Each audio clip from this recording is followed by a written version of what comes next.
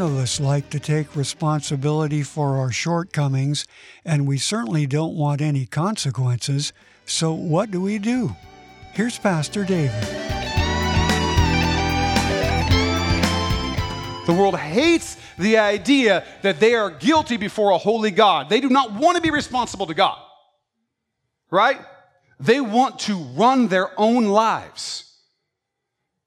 They want to run their own lives. People tend to react to the idea that they're sinners. If that idea is put in front of them, they tend to react to it a lot like my clients who were accused of crimes would react when they got arrested and charged with something.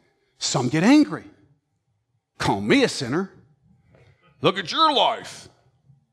Some pretend to be sorry. Oh, yeah, that's terrible. I shouldn't do that anymore while you're watching. But they're just hoping to alleviate. They're just hoping to alleviate the consequences, right?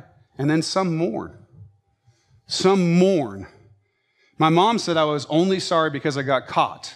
And that is a very different sorrow than sorrow over my actions, over my sin, right? Sorrow that my bottom is about to be sore is not the same thing as sorrow that I have violated relationship with God.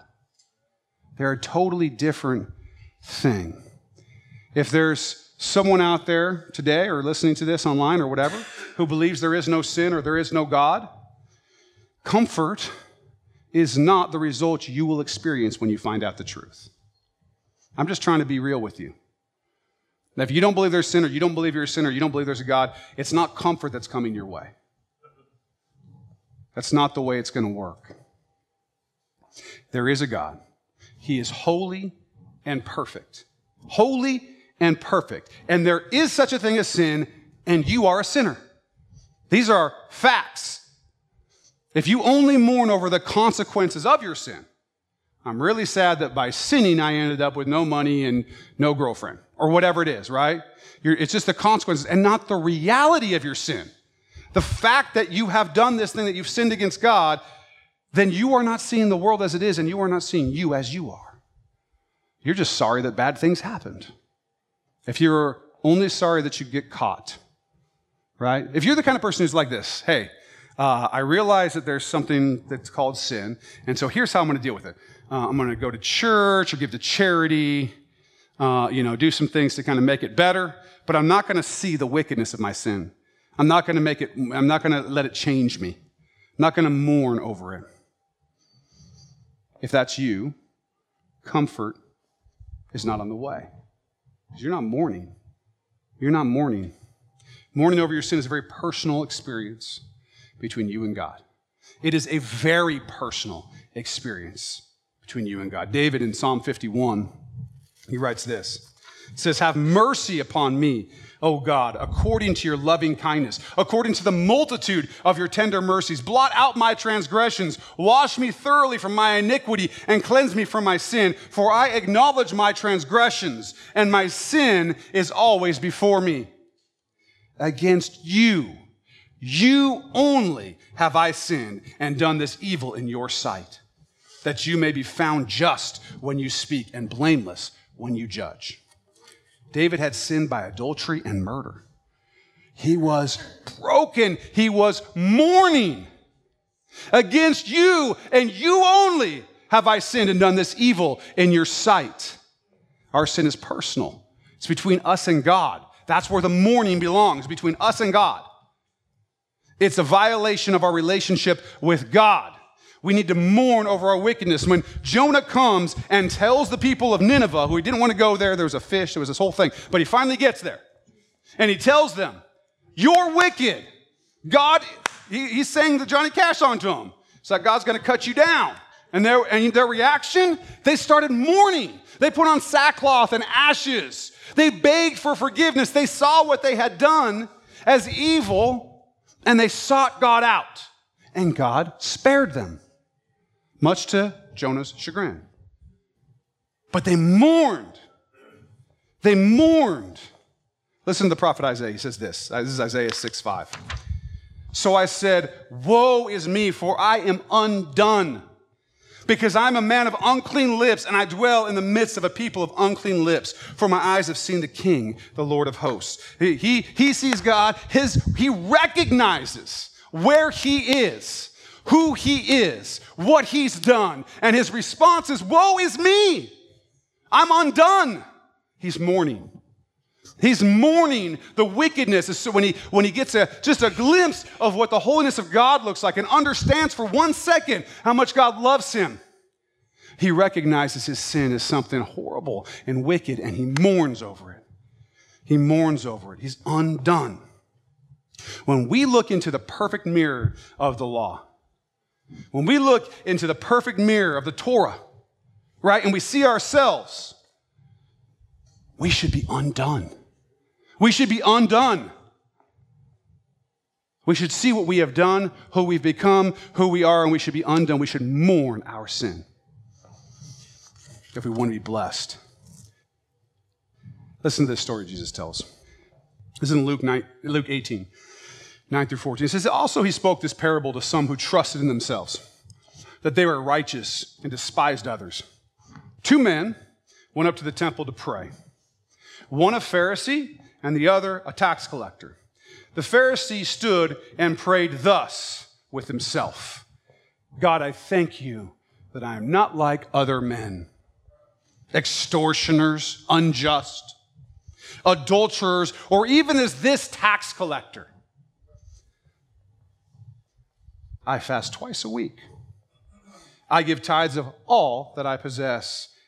And the tax collector, standing far off, would not so much as raise his eyes to heaven, but beat his breast, saying, God, be merciful to me, a sinner. I tell you, this man went down to his house justified rather than the other. For everyone who exalts himself will be humbled, and he who humbles himself will be exalted. Which one of these men was mourning over their sin? Not the Pharisee, right? Not the guy who's listing off his good works. Well, I go to church twice a month. I give $100 to the United Way, and I'm a pretty spiffy dresser. Not like this guy over here. That guy, no. But the guy who said, have mercy on me, a sinner, wouldn't even look to heaven, recognized who he was and who God was. He got the blessing. He went down to his house justified. Why? Because he mourned what ought to be mourned.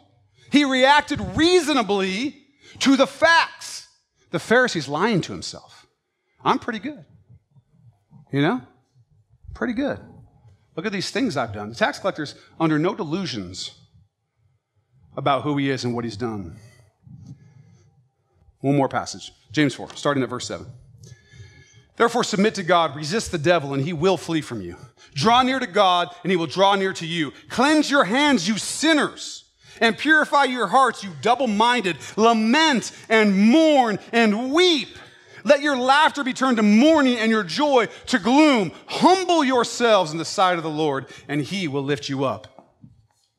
Both of those passages ended with, be humble, and God will lift you up, right? He who humbles himself will be exalted. He who exalts himself will be humbled. Lament and mourn and weep, you sinners. That's what James is saying. I know the messages like that are not the cool thing to give in some quarters, but it's the truth. It's the truth. We are all sinners, and I'm the worst, but I am blessed. I am blessed. You know why? I'm blessed because I have mourned over my sin. And I had a lot to mourn over. I have wept, and I have been broken, and I have laid down on the floor before God, mourning, weeping. And because of that, because I humbled myself, he's lifted me up. He's given me comfort. He's given me joy. I'm blessed because I mourned, and I have been comforted. And I have been comforted. Why is the sinner so joyful when they're saved? You get these people, they get saved, and they're all excited about it, and they're like, what can I volunteer for, whatever? And the Christians like us who are like, been in a long time, we're like, calm down, weirdo. You'll be like us soon enough. Right? Why are they so joyful? Why is a new believer so joyful? Because his or her mourning has been turned to comfort and joy. That's why. You cannot fully understand why we sing and dance and praise God if your relationship with Christ was not built through mourning and weeping. Listen to this. This is important. You cannot understand the mountaintop of comfort and joy if you have not been through the valley of mourning. It's not going to happen. You might enjoy church. You might think, oh, it's nice music, or I like this, or I like that. But you aren't going to understand the power of comfort, of joy, unless you've mourned over the person that you have become without Christ. And let Christ exalt you. Christ is risen from the dead. He has defeated sin and death and hell, and we can be saved because he paid the price for our sin, if we will accept it. It's like a client, like imagine that I had a client who had done something horrible, right? And like the death penalty was on the table. They were going to get the death penalty, and they're mourning over what they'd done. And then we just find out that some other guy just volunteered to take the death penalty for my client. You think that that client's mourning might be turned to joy? Believe that. Believe that. How do you think my client might respond to this person who's given up their life for them? I'd be pretty happy with that person, right? And what Jesus Christ has done for us is so much more than that. It's much more than just saving us from a physical death that we were facing. He saved us from eternal death and separation from God. You cannot understand. I don't recommend this, but if you start thinking about what it would be like to be separated from God eternally and have no hope, that's a pretty dark thing to think of. And Jesus, that's where we were. If you don't know Jesus Christ, if you're not following him now, that's where you are. You just don't realize it yet, but it's coming. Or maybe you do realize it. And that's why you're here. Jesus has saved us from that, from eternal death and separation from God. You were made, this is important, you were made to be in relationship with God. You were designed, stitch by stitch, to love God and experience his love for you. Okay? You might be good at a lot of things, okay? You might be a great soccer player, you might be a great plumber, you might be a great architect, whatever. You may be great at a lot of things, but what you were made for, the ultimate essence of your purpose is not in any of that. You know what you were made for? To love God and experience his love for you. You were literally designed for that. All those other things, those are gravy. Those are great, but they're the toppings on the cake. The cake is you loving God and God loving you. That's it. If you are not experiencing joy in your life, if you feel like something is missing in your life and you aren't a Christ follower, this is what's missing. You literally are plugged into the wrong socket. You are not living the way that you were designed to live. And that is you and God in relationship with nothing between you. Just you and him. If that's not happening, you're not going to experience comfort and joy. That's why when sin breaks that relationship, it's such an ugly thing. It's literally a violence against your own design, against who you were designed to be. And we should mourn that. You were made for another world, for a perfect world, the kingdom of God, the kingdom of heaven. And his kingdom is coming. Come quickly, Lord Jesus. It's coming. All things will be made new, and every tear will be wiped away, and there will be comfort and joy, but only for those who mourn. Only for those who mourn. Comfort comes to those who mourn their sin. Have you mourned? I don't mean, have you realized that you're a sinner? Okay? You can realize that without mourning.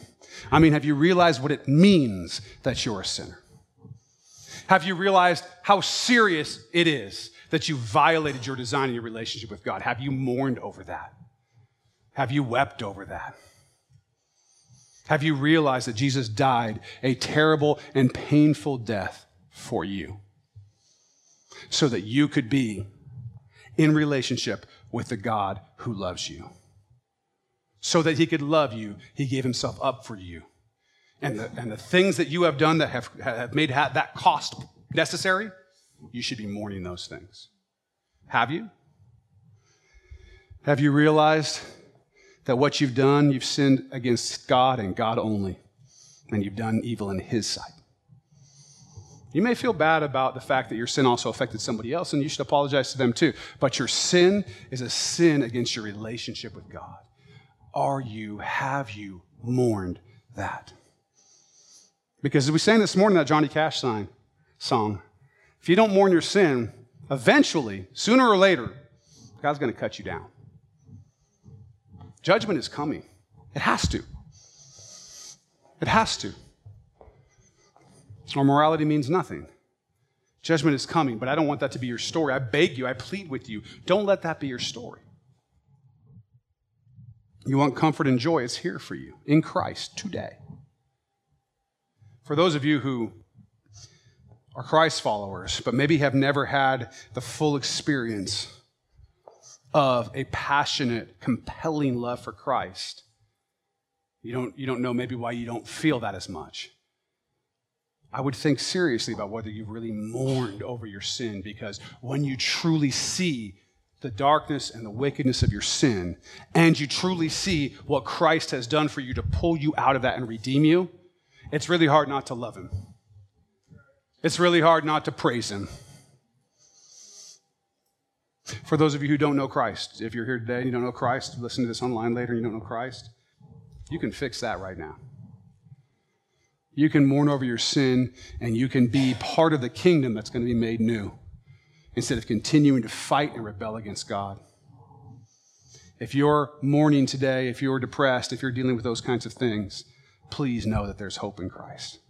There really, really is. Hope forever and eternally. And hope right here and right now in his church with these people through the power of the Holy Spirit. Let's close our eyes. And ask the band to come on up. If you have never chosen to follow Christ before, if that's you today, and you are wanting that life in him, today is the day for you. I'm going to ask a couple of elders, maybe a couple of deacons, just head out into the lobby for us. If you need prayer, if you've been mourning, and you just want one of us to mourn with you, because we do that. We mourn with those who mourn. We rejoice with those who rejoice. If you just want some prayer, while we're singing this song, if you would just head out into the lobby. If you want to meet Jesus Christ and become a follower, just head out into the lobby and talk to one of these people. They're going to tell you exactly how to do that, how to become new, how to today start living that all things new life. Truth is, you don't need to go anywhere or talk to anyone. All you need to do is talk to Jesus. Tell him you're sorry for your sins, thank him for dying for you, ask him to forgive you and be your Lord and Savior, and he will. And if you'd like help or just have more questions about any of this, call us at 360-885-9000 or use email info@axchurchnw.org. We'd love to help you get started living in the joy of life in Christ. Thanks for listening, and I hope you'll check out the next episode for more with Pastor David Robinson here on Contemplate.